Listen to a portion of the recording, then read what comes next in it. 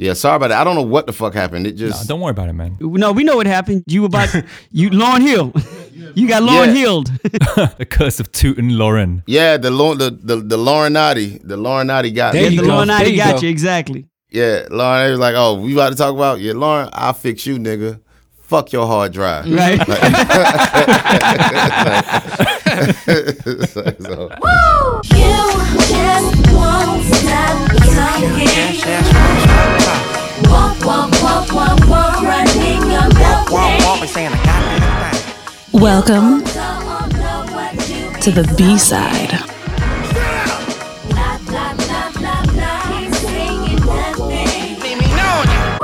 Scoop, Isaac, Jehan, Arthur, the Music Snobs.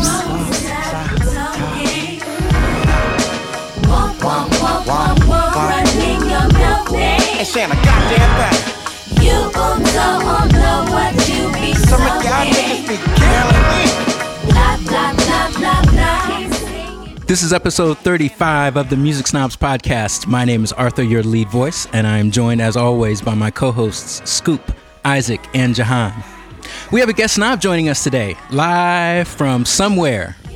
He is one half of the Foreign Exchange, Grammy-nominated, with no industry backing to get a Grammy nomination, which means, and no disrespect to the other people that were nominated in 2009, but they definitely deserve to be in there because they worked for it. He is also 1/3 of Little Brother.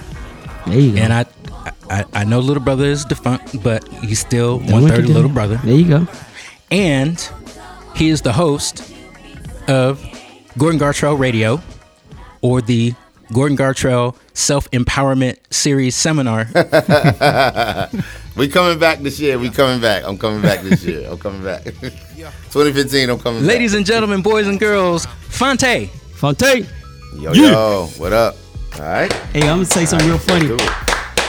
Let's get it I popping. know Phonte doesn't watch sports, but I was just on First Take last week, and I had on a shirt that I took a fashion risk on what I was wearing, and folks are like on Twitter blowing me up, saying I look like John Witherspoon and Craig Sager, and they were killing my shirt like confetti had blown up on it.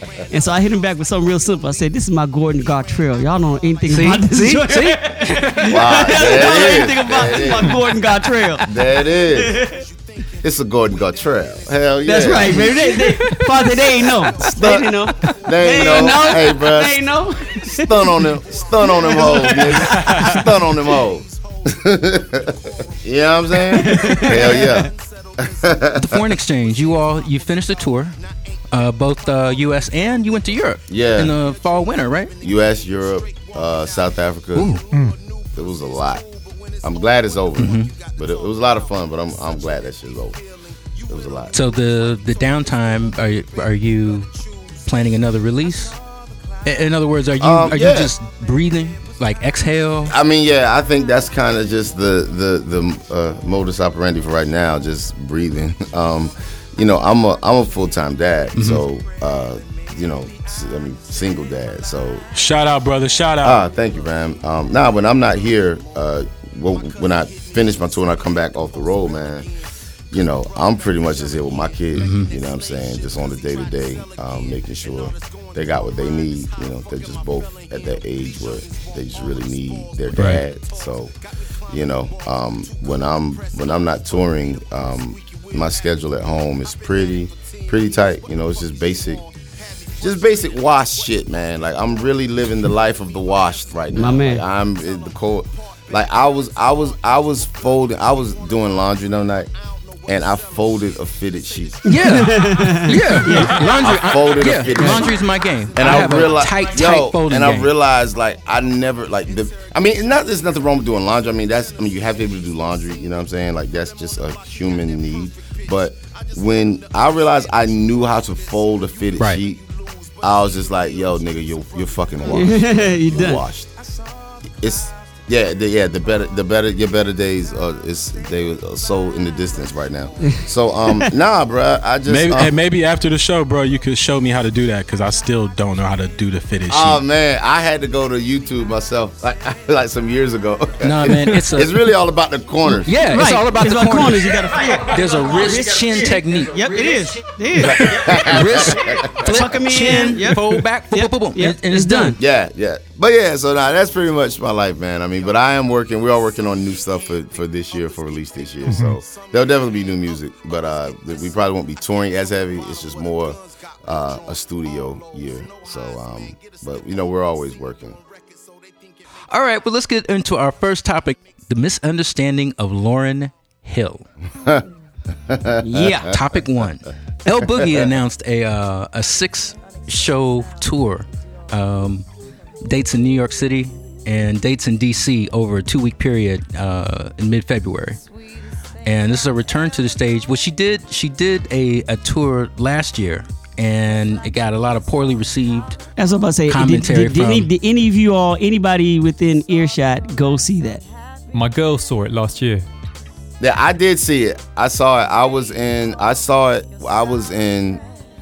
with the Do Over. It's a party. I was hosting the Do Over in Moscow, 2012, and I saw her there. It was her and Mos. They were doing like this festival in Moscow, and that was my first time seeing her show, up close and personal. And yeah, She's on one? nigga. Yeah, I mean, it was something else. It was some other shit. I can't lie. But had I paid money to see it, I probably would have been upset. But I was working. Can you describe it just a little bit? Because I know most of our listeners probably haven't seen her. So what? I mean, when you say it was some other shit. Well, I mean, the thing was, she was just doing. She was doing the songs. she was doing the hits, quote unquote, but they were just all in different forms, So that thing is not that thing that's on the record. It would be like 120 BPMs, and it's like, she would. I actually had a buddy that was playing on that gig for a while. That was the drummer, and from what he was telling me, she would just come and rehearsals, and she'd be like, "Okay, I want you to do that thing, but I want you to do it like in Ethiopian zouk reference." You know what I mean? So it's like she would come in and like give them like all these different kind of genres of music and say, "Okay, well, I want you to do that thing, but we're gonna do that thing like this kind of Ethiopian zouk version or whatever." So it would just be all the songs that but they're just rearranged and reconstructed in a way that you probably won't recognize them. It could all be so simple, but you'd rather make it hard. Loving you is like a battle call, and we both end up with stars. Tell me who I have to be to get some rest. Surprise or change, baby. I said no love, you're more than me. I had no one ever will. You know what I mean? And so, yeah, it's again. I see a lot of people's frustration. They've expressed a lot of frustration about the show, and I could understand because she does the songs. She does them, but they're just rearranged in a way that they're highly unrecognizable. Did she do any new material, or at least stuff we hadn't heard? From what I saw, I didn't hear any new material. Or shit, you know what? It could have been new material. Fuck, I don't know. Right, exactly. All that shit was new to me. Yeah. But it could have been new. I don't. After a while, I just couldn't make heads from tails. It's See, and that's the problem. I don't know where. I mean, like, see, last year Talib came out in her defense, and we're kind of chiding critics to say, hey, you all need to give her a chance to evolve. We've given her years of chances. It's a track record that is stopping us from giving her. It's not like this is her first time out. She's been doing this for at least 10, 12 years now, where she's had not just, giving shows that have been subpar, but having audiences waiting, not showing up. How many more chances do we want to give this one particular artist? So I disagree. Tyler's my man, but I disagree with that. I think as an audience and fans we have been very patient in giving her many, many chances. Yeah. And then D'Angelo released a record. But here's the deal. Does D'Angelo have a track record of performing that she has? No. See, that's the thing. He not showing up is better than showing up and giving her... But he's got a track record of false starts. It doesn't make a difference. The performance... Because, the central question here is, do we owe it to artists that we are fans, even diehards for? Do we owe it to them to let them be, to let them evolve or let them exhale? Fine, I think we do, but at the same time, we have to draw the line when we start, allowing them to do things and when we become the enablers ourselves. Very much so. I agree with you on that. Mm-hmm. And when we keep following and supporting it, we allow her to continue this behavior and continue to do the same thing. At some point, we as an audience, I think, have the power to at least demand that artists respect us. And to me, what Lauryn Hill has done over the last decade has basically been disrespectful to the audience. Mm. I hear you, but it's a two-way street too. Yeah. I mean, we can't really expect artists to be innovative or ambitious in music if we don't allow them room to be creative or room to explore their vision. Yeah, for me, I think it's definitely a two-way street. I mean, you gotta think about it. Like I don't want to waste people's time with music. So, if I don't feel like I have anything great to offer, then I would just stay away. Kind of like what my man was saying is like not showing up is one thing. Showing up and fucking up is a completely different thing. Mm-hmm. Now, do you have the right as an artist? You have to have that human element in it. Are there going to be some times where you show up and fuck up? Of course. I mean, that's going to happen. You know what I mean? But you don't want that to happen very often, particularly in 2015 when everything counts. You know what I'm saying? This isn't, 96 or 97 when, you could count on your record sales or you could count on, that, $500,000 advance every record, no matter what the fuck it did. You know what I mean? I mean, those days are pretty much fucking done. So everything counts. Everything, it all kind of adds up, in aggregate. And so you got to make everything count, man. So, I heard what Talib was saying. I was on Twitter that day when he was like saying, we defend the right. We got to let her be her and everything. And I hear that. But at the end of the day, I mean, show the fuck up and do your job. You know what I mean? And, that's just kind of my thing with it. And if you want to stretch out and branch out and, do whatever it is you want to do, you can do that. But as an artist, you can't expect all of your audience to give a shit. I think that's where the arrogance comes in. Like, if I just wake up one morning and decide I want to play the fucking bagpipes, you know what I mean? I can play the bagpipes, but I'm not going to come on and be like, you know what?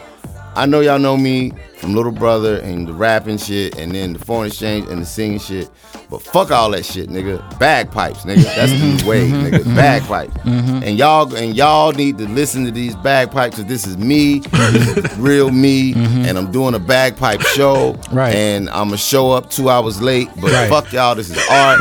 Like, get the fuck out of here with that shit, nigga. You know what I'm saying? Like, come on, bruh. Like, nah. You have the right to express yourself. But she's still doing it. And that's my point. Because the audience has enabled that. The audience has enabled that, I think, in a lot of ways. The audience has enabled that. I remember seeing like people, like when she would perform, and niggas was like, "Oh man, she 2 hours late again," and I'm like, "Bruh, she been 2 hours late all the time." You know what I mean? Like this ain't new. You know what I'm saying? It's a feature. It ain't a glitch. You know what I'm saying? Yeah. Okay. Look. So Jehan. Lauryn Hill, one night only in London, acoustic set. Are you going? Would I go? No, absolutely not. He said, nah. No, but wait. I agree that the way Lauryn performs now and her timekeeping isn't breaking news. It's a history lesson. Right. But to be fair, not everyone follows those reports, right? We sometimes get carried away and mistakenly think that the whole world reads everything that we read, that they follow everyone we know on Twitter, they scour every YouTube clip that we do, but they really don't. We live in much more of a bubble than we think we do. So cool, that bubble knows Lauryn's a habitual late arriver. But the vast majority of people who buy tickets to her shows, they don't know that. Mm-hmm. They haven't followed her rinse cycle of false starts. They haven't followed her being rude to an audience. They don't know that. Mm-hmm. So if we go back, Miseducation sold 18 million copies worldwide, and she sometimes plays arenas nowadays. So the people in this room and everyone in our little bubble alone aren't enough to fill those seats, right? Wow. So I understand the constant cycle of disappointment, even if I don't really agree with it. You don't sell 18 million albums to diehards. There aren't 18 million diehards out there. 18 million is casual pop listener territory. Mm-hmm. Those kind of listeners can't really be blamed for not knowing where she's at today, or wanting to hear That Thing, or Killing Me Softly, or Can't Take My Eyes Off You. To be fair, I mean. So you're saying that there's no repeat audiences? Nobody comes back twice? No, I mean, there will be, but that's not the majority, man. I mean, my mother cites Lauryn as being one of the artists she wants to see that she hasn't seen yet. My girl and all her girls went to see Lauryn last year for the first time ever. One thing though, my girl did say, she did make it real clear that she felt Lauryn could still sing with the best of them, and was an incredible band leader. And they said, they all noticed that. They all noticed that she was controlling the band. She was on all the cues. Mm-hmm. And all this, it's just kind of clear to me that Lauryn's musical tastes and artistic aspirations have moved on since Miseducation. Understandably, it was a long time ago. But problem is, for her, she doesn't have any new material into which she can channel these new tastes. Mm-hmm. So kind of like, that's I can understand her frustration and where she is today. But doesn't she have the right to evolve? Oh, you know what? To answer that question, Arthur, and you asked that kind of before. Should we just let artists be? And I agree with Scoop on this. Yes, that every artist has the right to evolve. Every artist has the right to work on their craft in any way that they feel is necessary. But to agree with Scoop what he said earlier, and I think this is the point that needs to be made, that's different than disrespecting your audience. That's completely different. If you want to stay away for 10, 15 years and work on your craft and evolve as an artist and put things out as you feel, cool. Don't show up to the concert 4 hours late. Don't, play like you're in some type of, almost like Amy Winehouse used to do. Remember Amy Winehouse? That was the one big knock against her. As great as she was, she constantly disrespected her audience. She would show up drunk. She would drink on stage. It was just crazy. Wow. That's just, to me, that's different now. But the quick question I want to throw out there is, the other possibility is Lauryn not the crazy, brilliant genius that she's been labeled as? Is she struggling because she simply doesn't have anything to offer? Talib wants her to evolve. Is there no evolution happening? That's the other possibility. That's something people rarely talk about. She's been labeled this genius, even though there's all those lawsuits flying around with Miseducation saying that she didn't do all that by herself. Yeah. She's still been labeled this genius musician. Is it possible that she is not that person and she just has nothing to offer? I think it's very possible. Sure, it's possible. And she's living off of, like I like to say, myth. I mean, she's living off the myth of I'm Lauryn Hill. But check this out. Miles Davis used to do the same shit. Yeah. Miles Davis would show up hours after.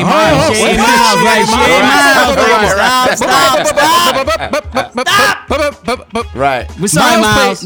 Miles played with his back to the people for years. Oh, come on. He was still playing. That's fucking Miles Davis. And he's still killing when he did play it. Wait. Miles played some way out shit.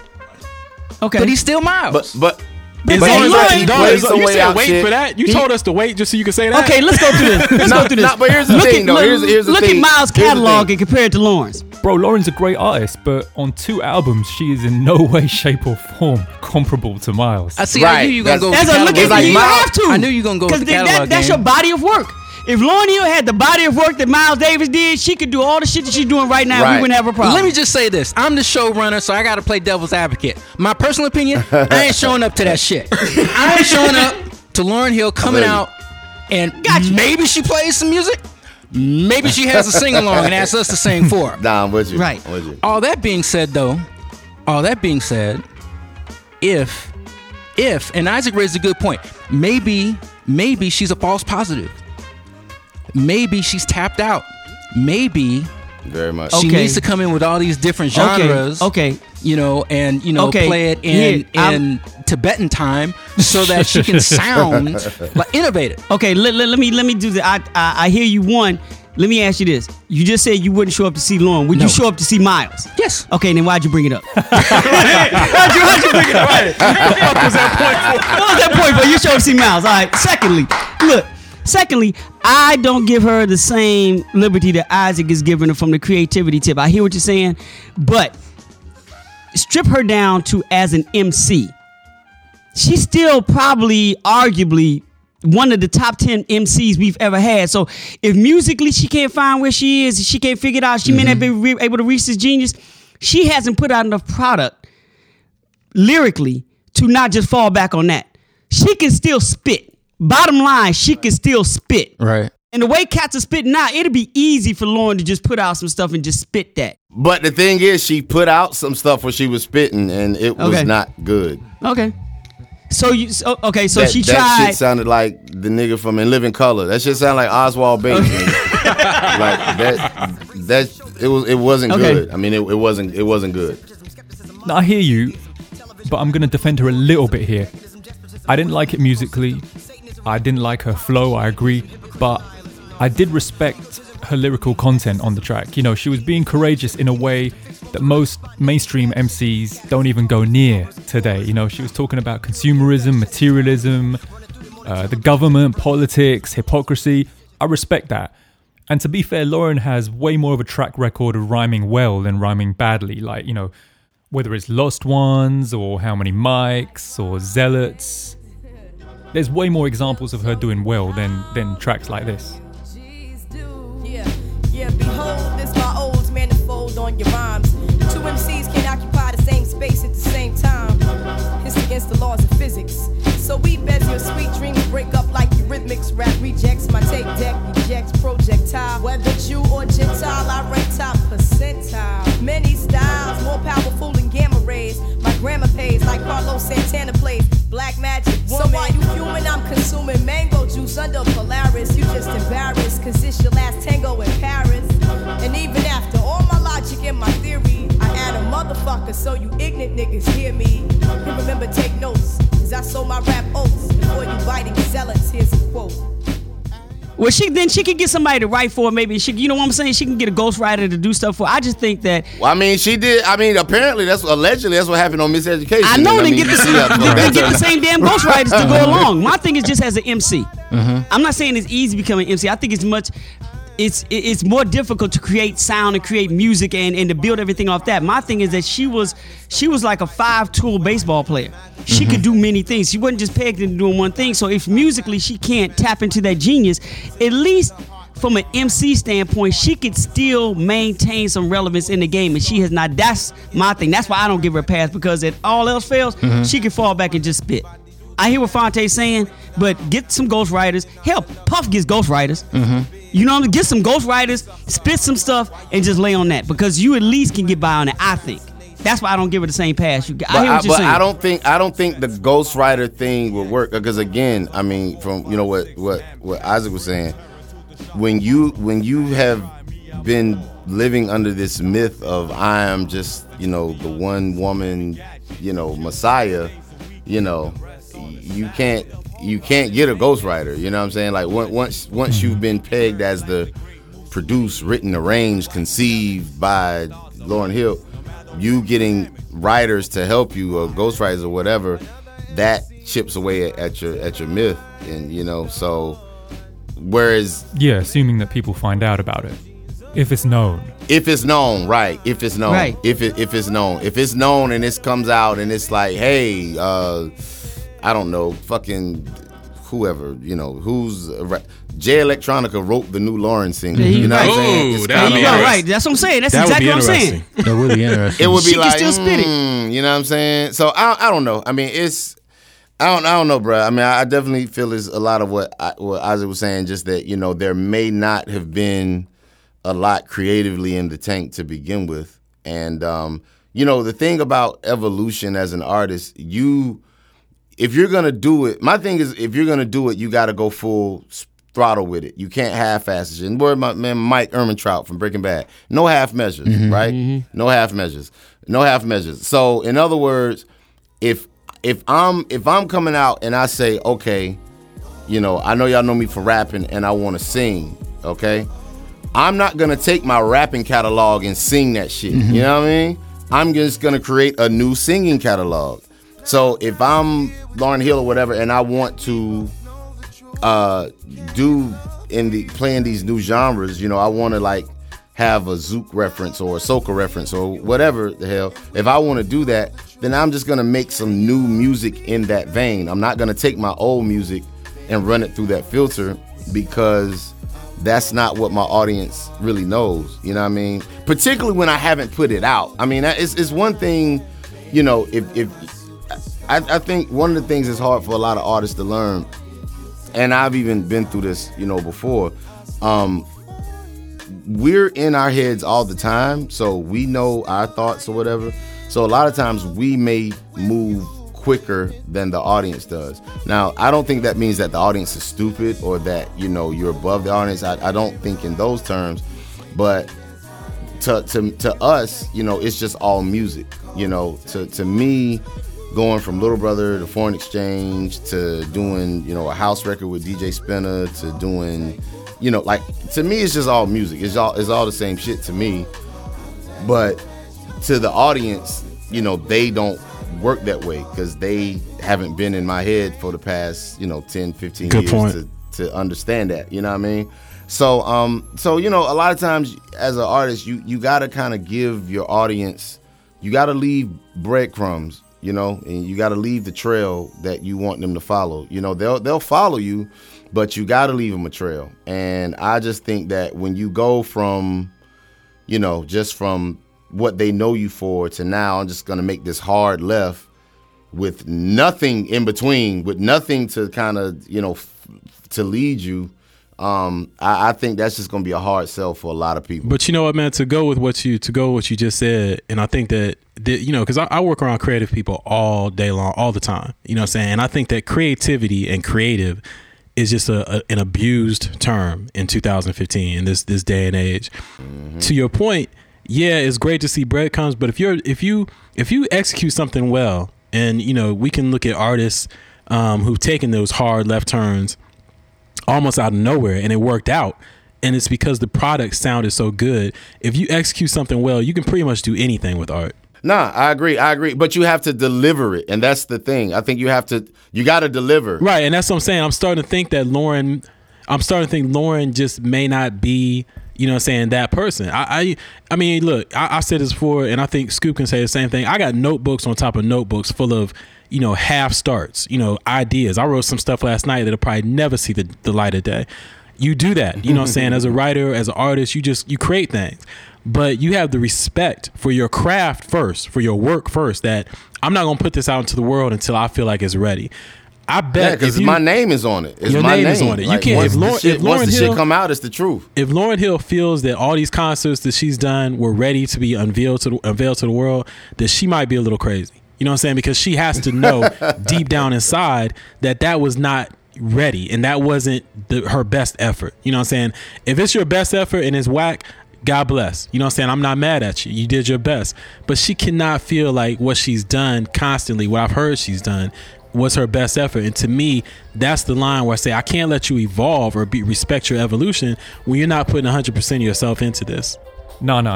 We're going too far now. Bruv, I don't think that you or we can say she's not giving 100%. or that she doesn't respect her craft. That's really, really wrong to me.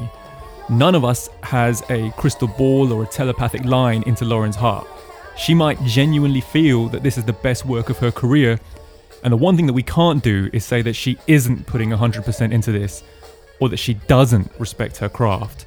You know, bro, on the contrary, while I do feel that it's inexcusable to keep an audience waiting for hours at a live show, I only have applause for the fact that she's still trying to create, even if it's through old material. I personally know cats who love what she's doing now. So there are some legit, hardcore, bona fide music heads that don't share the opinions that we're giving today. And you know, honestly, at least she exhibits the courage that a lot of artists now don't. It would be the easiest thing in the world for her to just roll out the album versions of Miseducation and The Score live every 3 months, sell out halls in doing so, and be hailed as one of the greatest live acts to do it.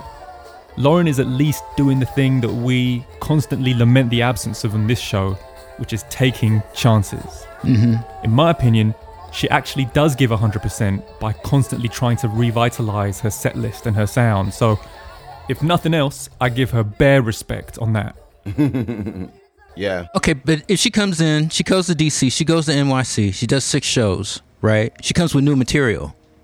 She comes through this with a redemptive quality because she's actually got powerful stuff.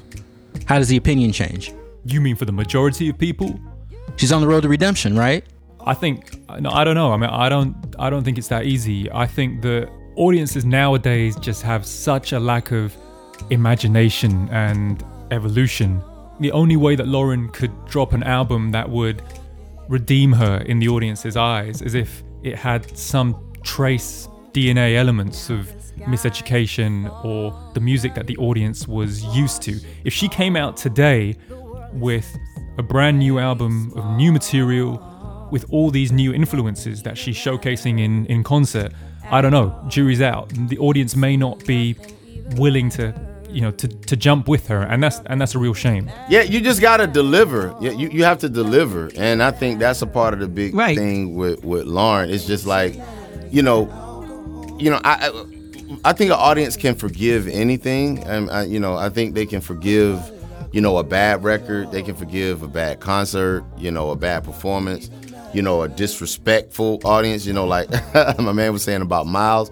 But the thing about it is, like, Miles was on some he was on some far left shit, but he put out his far left shit. You know what I'm saying? He released it, and, that's my thing is, like, if people are coming to a crowd, particularly to a live show, people are coming to a live show because they want to sing along. You know what I mean? They want to sharing that experience with you, and unless you specifically say, hey, I'm doing an acoustic set of some new songs and, y'all just come listen to them, let me know what you think, that's one thing. But, if you're doing like these big concerts and, arenas or whatever, people, that's very much a communal thing. People want to be able to sing with you. So now may not be the time to fucking give new songs that nobody knows, or to do new versions of songs that pretty much render your hits unrecognizable. I just don't think that's a smart theory. Can I ask a question real quick? What do you think Lauryn Hill hears or has been hearing over the last 10 years?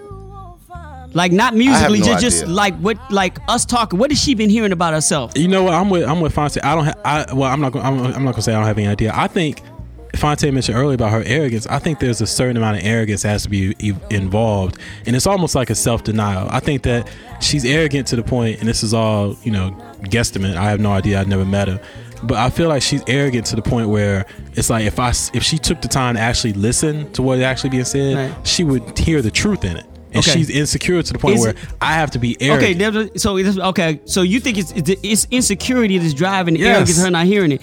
Is that because she can't? If we're right, if the well is empty, that's a terrifying thing to face. Nah, see, I think you got it wrong. I mean, looking at clips on YouTube of her live performances where people heckle her, and they challenge the fact that she's doing all this, this kind of revamped stuff. She basically says, you don't have to be here. I'm okay with that. I don't think that she's out here in the streets complaining. about the fact that people aren't paying her attention or people aren't giving her time. I think she's saying, I'm doing music for me. That's my raison d'etre, and it's whatever to anybody else. I don't really mind. I don't think it's arrogance. I think it's like she's just doing it for her, and she's totally fine if you're not with it. Even at that, if she is hearing, if her arrogance is blocking her being able to hear, is it blocking her also from getting help?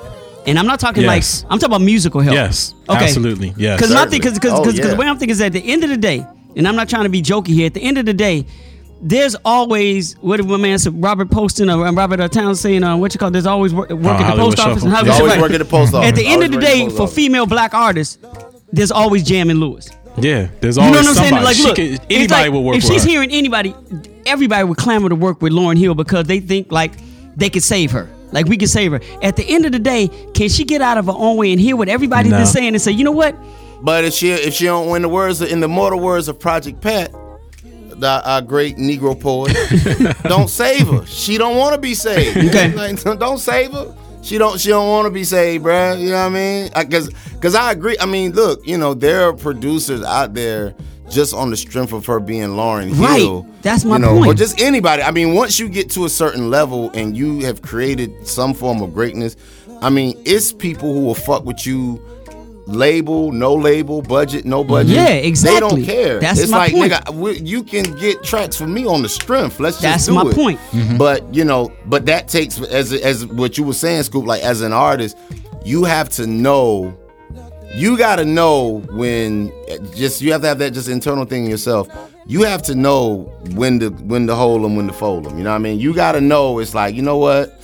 I was that nigga in 72. Mm-hmm. But yo, it ain't 72 no more. You know what I'm saying? I might, you know what I mean? I might need somebody new, and that is, I mean, if we talk about, like Rick James producing The Temptations, whether it's Questlove, producing Al Green, Jack White producing Loretta Lynn, you know what I mean? If you were old Jack, you gotta have the humility, to reach back to the new Jacks and be like, hey, kind of guide me the way. I agree 100%. I think though it just needs, like Scoop said, that you got to get rid of that arrogance that you're not the auteur that everybody thinks you are, and I think that she has to have. Especially if you aren't. Yeah, exactly. Especially if you aren't. And you have to have that seed. Especially if you aren't, right? Right. You got to have that seed of an idea to want to express something. You got to, okay, I want to express this. I can't express it. Who can I get to help me? You got to get to that point. I think that for Lauryn and you don't think anybody's gone to her? Oh, people probably been kicking down her doors. Right, so she's not hearing. That's what I'm saying. She ain't listening, but okay.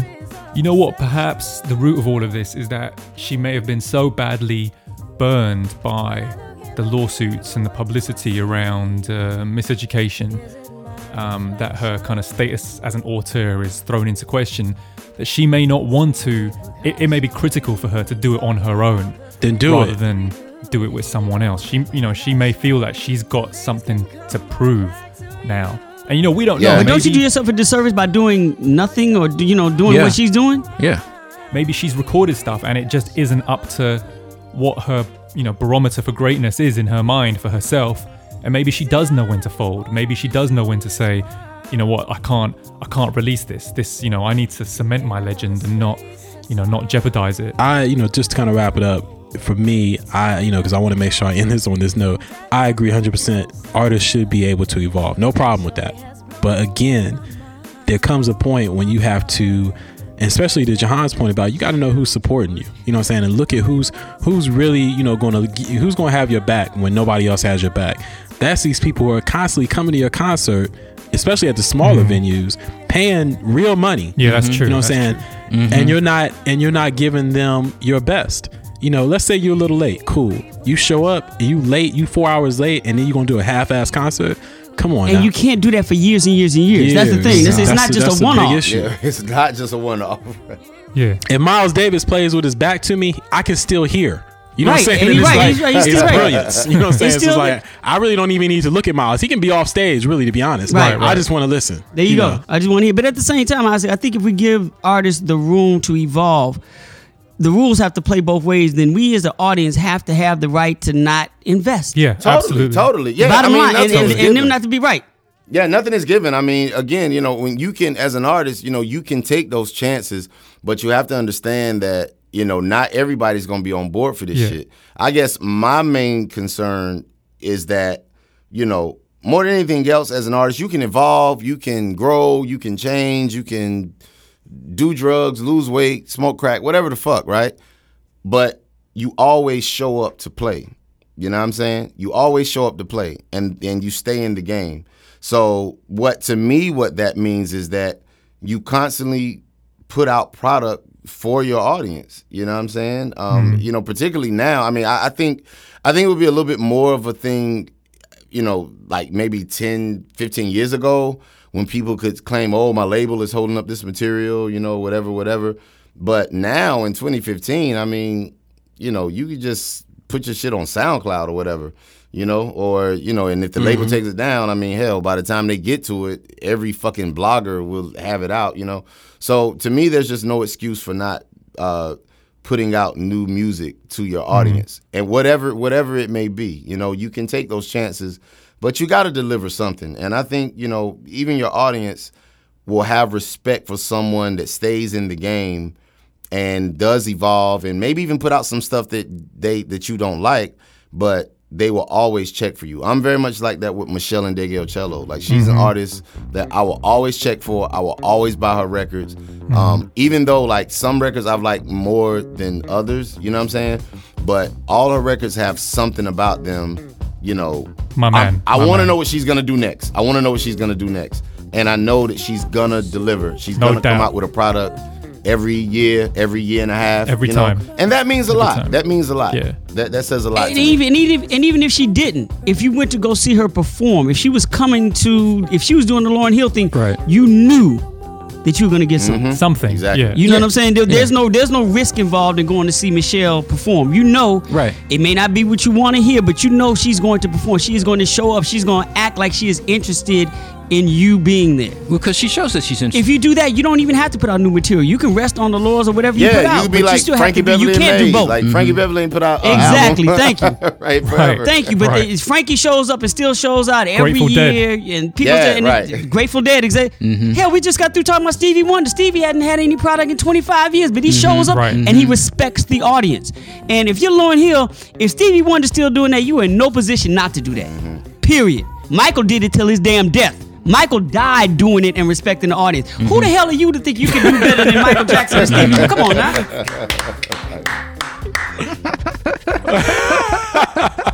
Who the hell are you? Amen, brother. I mean, maybe we should just let her be, man. Then go back to acting. Yeah, that's why she can act. That's what I'm saying. She got multiple ways to get some money. That's my point. They said go back to Actica. That's my whole concept of saying she can just spit. I mean, she has avenues. Y'all are giving her all type of passes on what she can do crazy. Right. She has outlets to go other places. A few of them. Right. Yeah. Y'all are, man, please. Can she dance? She can model. Nigga. You know what I'm seriously. Lord, come on, man. She can model. She can do whatever. They got another Hunger Games. Dude, and there was a point when all she needed Lauryn Hill is Katniss everything. I mean, Lenny died. Right, there you go. Maybe she could play Rue's mom or some shit. Right. Thank you. Something.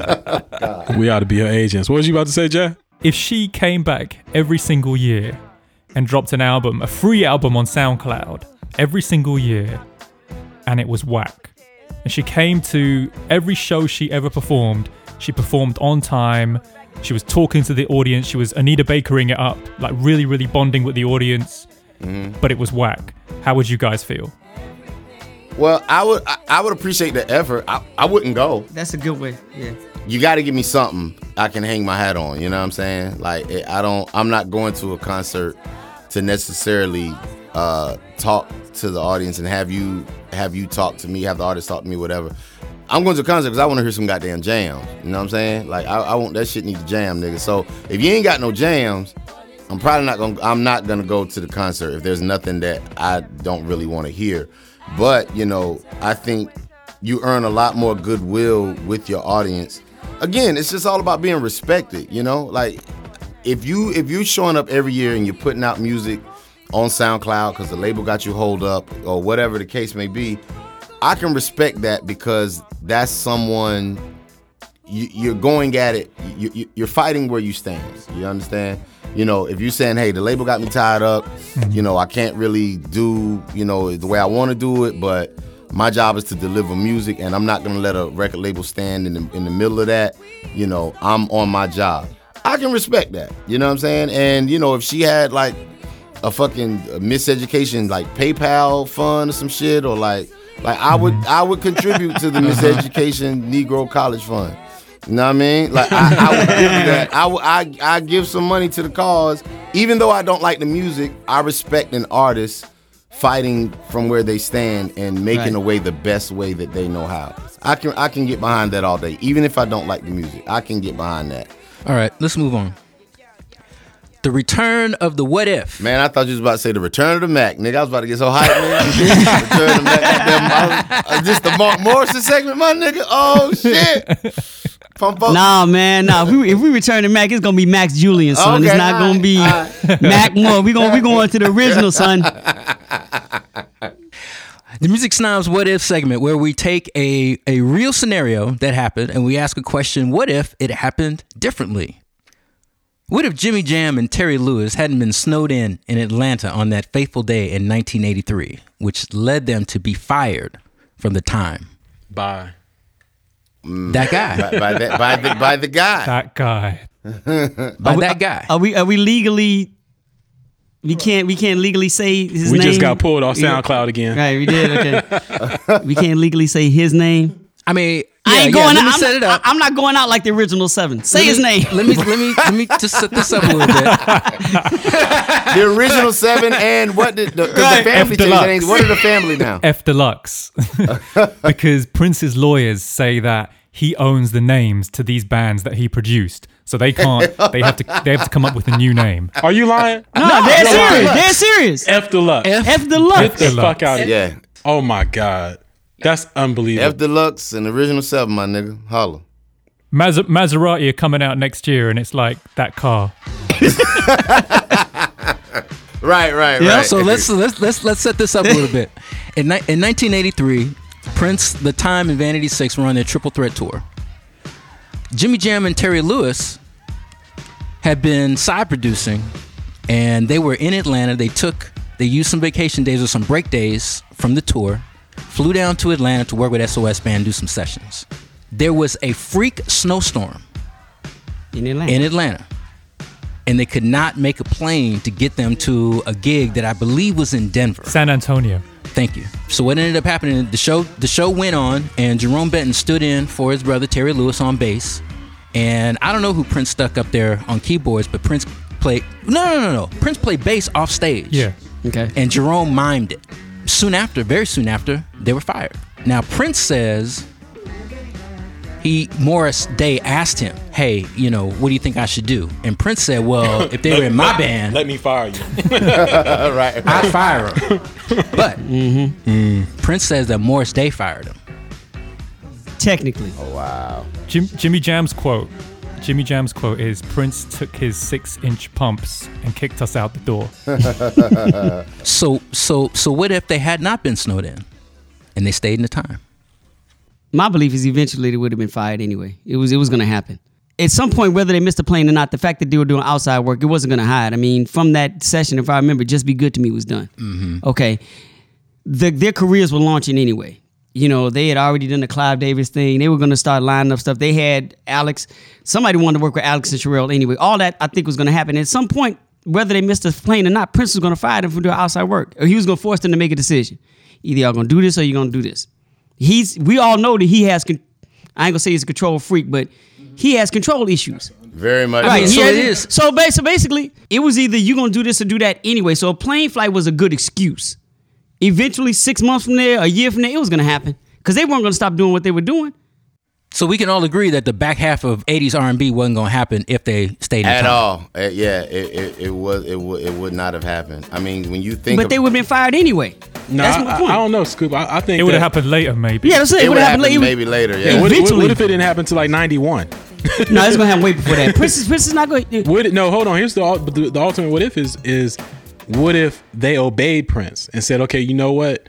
We're not gonna do that outside music. And then, like Arthur said, the back half of the '80s don't happen. You know, for us, right. You know what I'm saying? For music culture. Jesus Christ. That's the most terrifying. That means no control, goddamn, right. no control, no hearsay, no hearsay, no Alexander O'Neal, just no Alexander O'Neal. That alone, right there. No affair, no Rhythm Nation, right? Yeah. Does New Jack Swing happen? Maybe not, because that was the precursor to that. Yeah, thank you. That's the precursor. The repercussions of this are mind bending. Yeah, this is like some Terminator. Like I'm going back in time. You know what I'm saying? Like this is like this is some time space continuum shit. Like this is pretty fucking major, right? Because that means no mint condition, no low key, no perspective records, no low key, no solo, no sounds of blackness, no sounds of blackness. Wait. Yo, I got the most important consequence of all this. No Rufus Black. No Bobby Rossavilla. Oh, Bobby Rossavilla. Yo, for real, like on the low. Quiet, yeah. Bobby Rossavilla, like that cat is so fucking talented, man. I'm telling you. Worked with him back in like 04, I want to say. Yeah, you were on that Soundsational album, right? Yeah, that Soundsational album. Yeah, man. Like crazy talented dudes, man. Crazy talented dudes. Well, here, let me ask you this on the flip side of this. If they don't miss the plane and they wind up sticking to Prince's rules, how dope, even though they're dope anyway, but how dope does the time really become? That's what I'm saying. See, what if Jam and Lewis become producers for the next Time album? Whoa, wait. Yeah. How about this? I'll do you one better. I'll see you, Arthur, and I'll raise you. They become in-house producers for Paisley Park. Woo. And all of their stuff now happens under Prince's watch. Then they get fired because that could have happened. Then they get fired anyway because they become better than Prince. Exactly, and that I think it's pretty inevitable. I mean, they were gonna outshine. I mean, because you got to think. I mean, pretty much they were. I mean, they left him in what 83, right? That's when they left the time. Well, they left the time. So 83. Okay, so from 83 to what, like 80.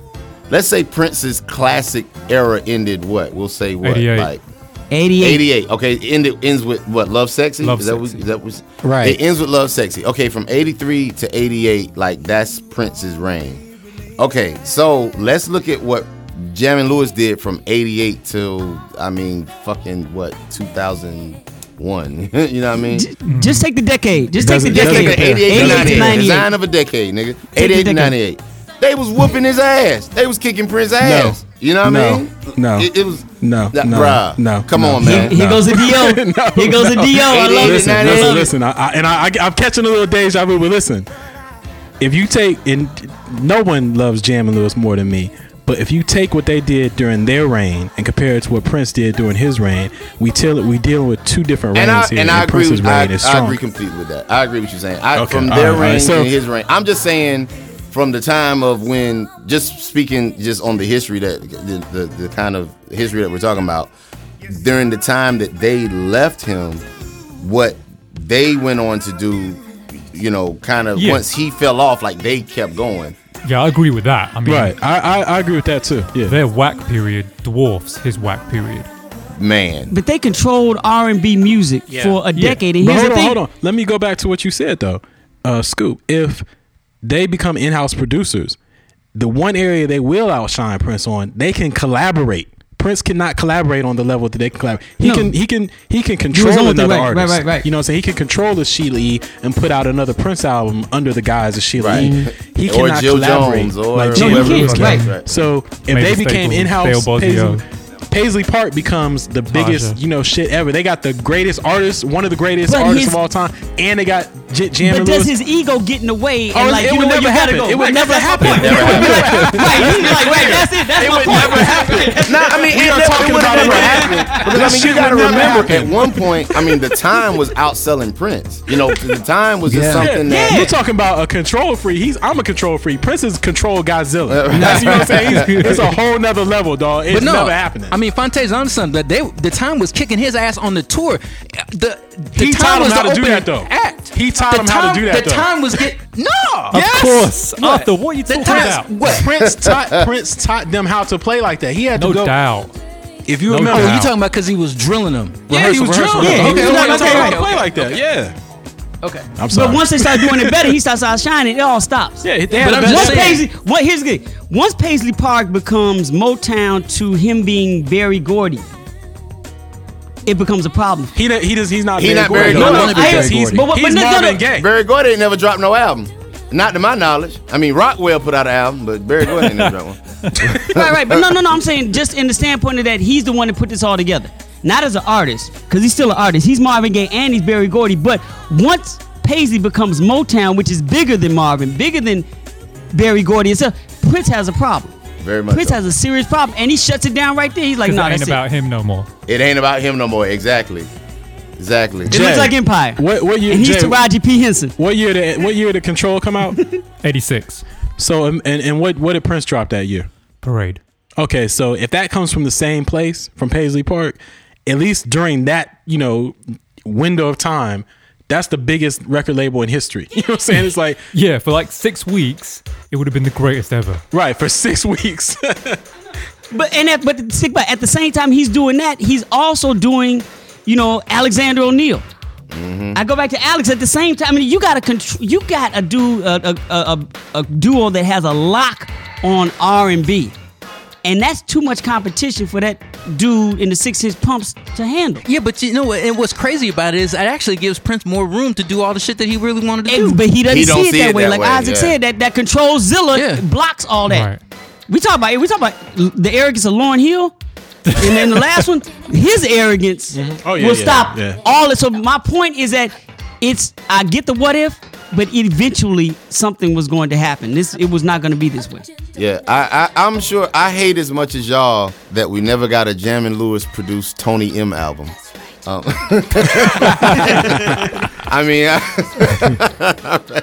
Or T.C. Ellis. Jammin' Lewis produced Gold Nigga. That could have been amazing. Wow.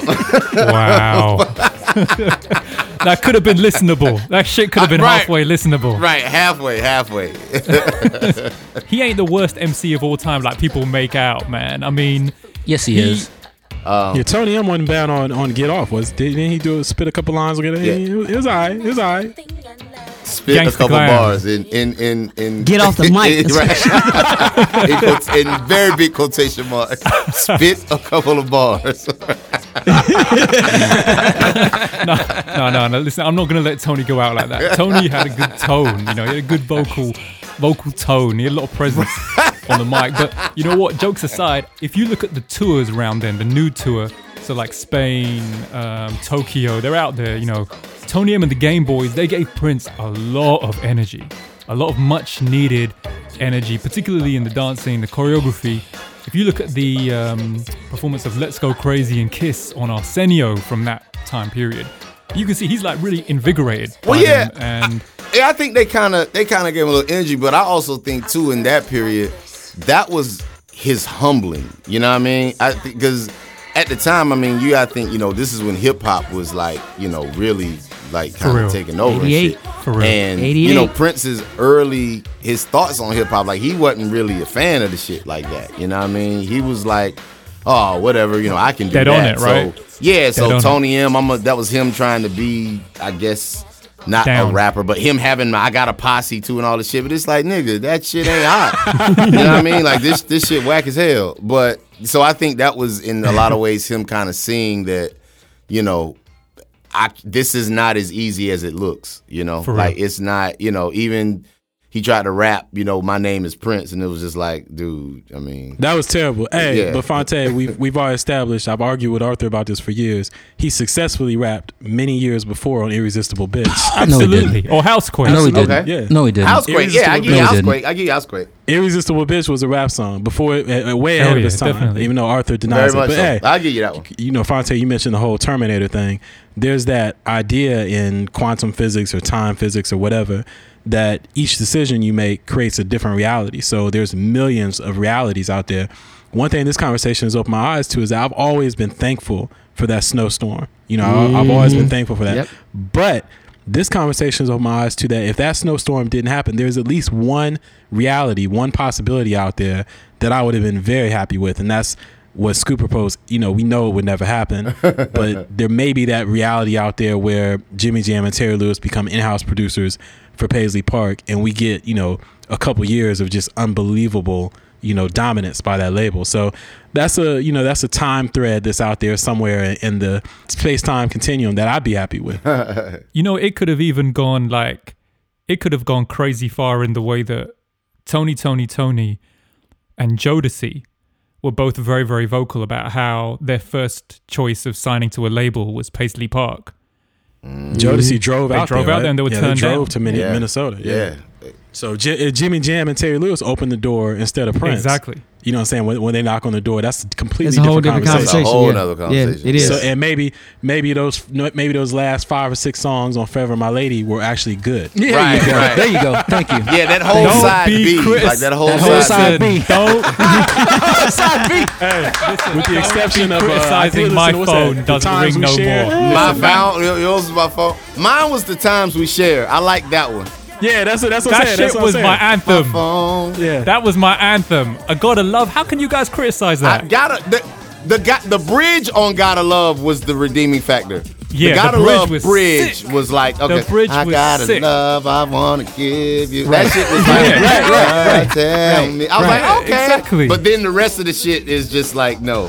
I'm praying the day I go to like a New Jack Swing party and I find the DJ that's like wise enough to play just the Gotta Love bridge and then cut into something else. Just the bridge, nigga, and then go into fucking Feels Good or Just Got Paid or some shit.